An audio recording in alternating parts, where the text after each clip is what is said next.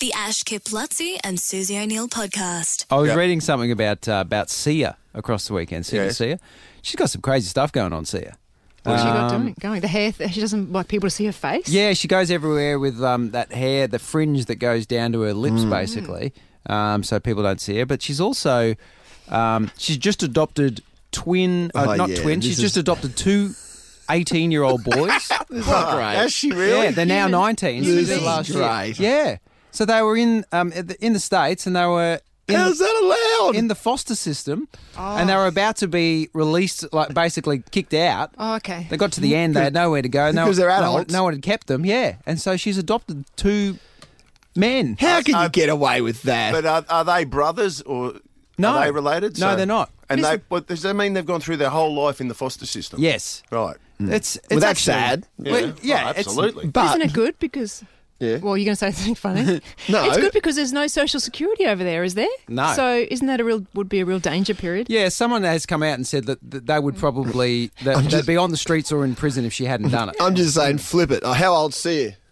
She's 40, right? 45, So that's yeah. like you, not you exactly, Kip. Yeah. It's like you and me, right? You imagine I come in and go, guys, good news. I've just adopted 18-year-old girls. Two of them. Okay. I've just adopted two It is 18-year-old unusual. girls. It's unusual. That's unusual, I don't right? think there's anything sus in it. It does sound sus. I don't think It sounds sus when it's you adopting them. Yes. Actually. Much more sus. I than know, we don't know Sia. What does it entail? Because Yeah. as the parent of 16, 14, and 17, I'm looking forward to when my kids get to be 18. Yeah, that's they can Because that's when I imagine that they step out. She hasn't said much. She hasn't given their names or anything, but apparently they're living with her in LA. She's very rich now. I bet they are. And they're in lockdown, so they're all in the house together. Oh, okay. Her and the two boys. Or maybe it's going to give those kids that haven't had a family structure some type of family structure. Has she got other kids, Sia? No, Has she got a partner? no, and that's the other thing that's going on. She's with just lonely. No, this is what she said. How about this? She was on in GQ magazine. She was talking about the DJ and producer Diplo, and she said, "This is in the magazine." It's a quote.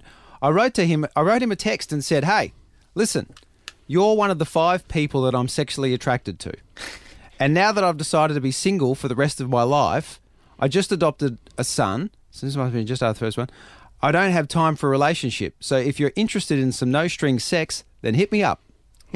What did That's he an interesting message to receive, isn't it? Yeah. Isn't it? If What did he Diplo say? Did he write back? doesn't, there's no word on that. Didn't reply. Who are the other 4 she's attracted to? I don't know. I don't know who else is on the list. She only mentioned one to Diplo. I wonder if I Diplo don't think was- Diplo's interested in Sia, is he? I don't know. It's Diplo. He's probably got 18-year-old twins that he's interested in. He's a DJ. Come on.